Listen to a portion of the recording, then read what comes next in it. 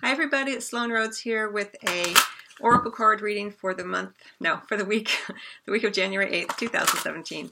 I'm just going to be pulling one card from Doreen Virtue's Magical Mermaids and Dolphins deck, oracle deck. I think it's just kind of a fun deck because it's very playful energy, and a lot of people are feeling still kind of recovering from the holidays, and so let's see if we can interject a little bit of play here. I'm going to get one card for you, and this is for all signs. Global energy, global message. And what I like about doing this kind of reading for you is that it gives everyone a way to kind of focus and look at the messages and how they play out in each person's individual life, and knowing that everyone is working with the same energy, same kind of message, but in different ways.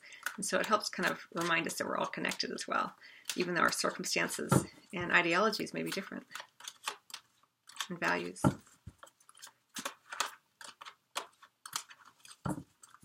One card from the Mermaids and Dolphins. Most prevalent energy or most important message.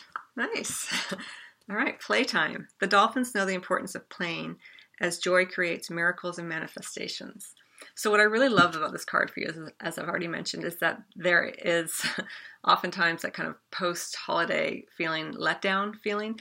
And this is to remind you that, the way that you kind of uplift yourself is not by putting your head down and continuing to go forward, but to interject some play and a sense of joy in all things, of course. But if you're having a hard time doing that in one particular area, try to bring play into each and every moment that you're having the opportunity to do so. And this could be as simple as when you're making coffee. It could be as simple as going for a walk and noticing the colors around you. It could be whatever it is that makes your heart kind of sing and feel joyful like a child. This is the energy that you're really being asked to draw in or draw from within. Remembering those times where you felt joyful. Every time that you can spend a little bit of time in the heart space where you feel a sense of joy and play, it amplifies, so if you can't find it in your immediate vicinity, know that you don't have to go out and seek it, but that you can go within and remember those times when you felt joyful and begin to amplify that energy. And then when you pull it forth, you can begin to instill a sense of play and joy in everything that you do, in the interactions that you have, in the tasks that you're doing.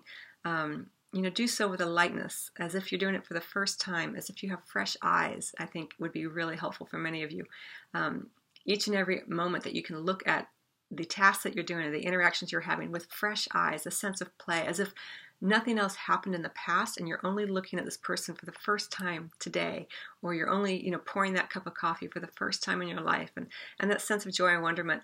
I know it sounds a little silly, but it really does shift your vibration into a place that's just more joyful, more playful, more present, really. And when you're present, you're feeling a sense of joy. When you are reliving the past or worried about the future, that takes you out of the present moment where you can always find a sense of joy and playfulness. So I hope that you enjoyed that reading. I wish you much love for the week, and always, of course, and I will see you on the next video or at your private reading. Till then.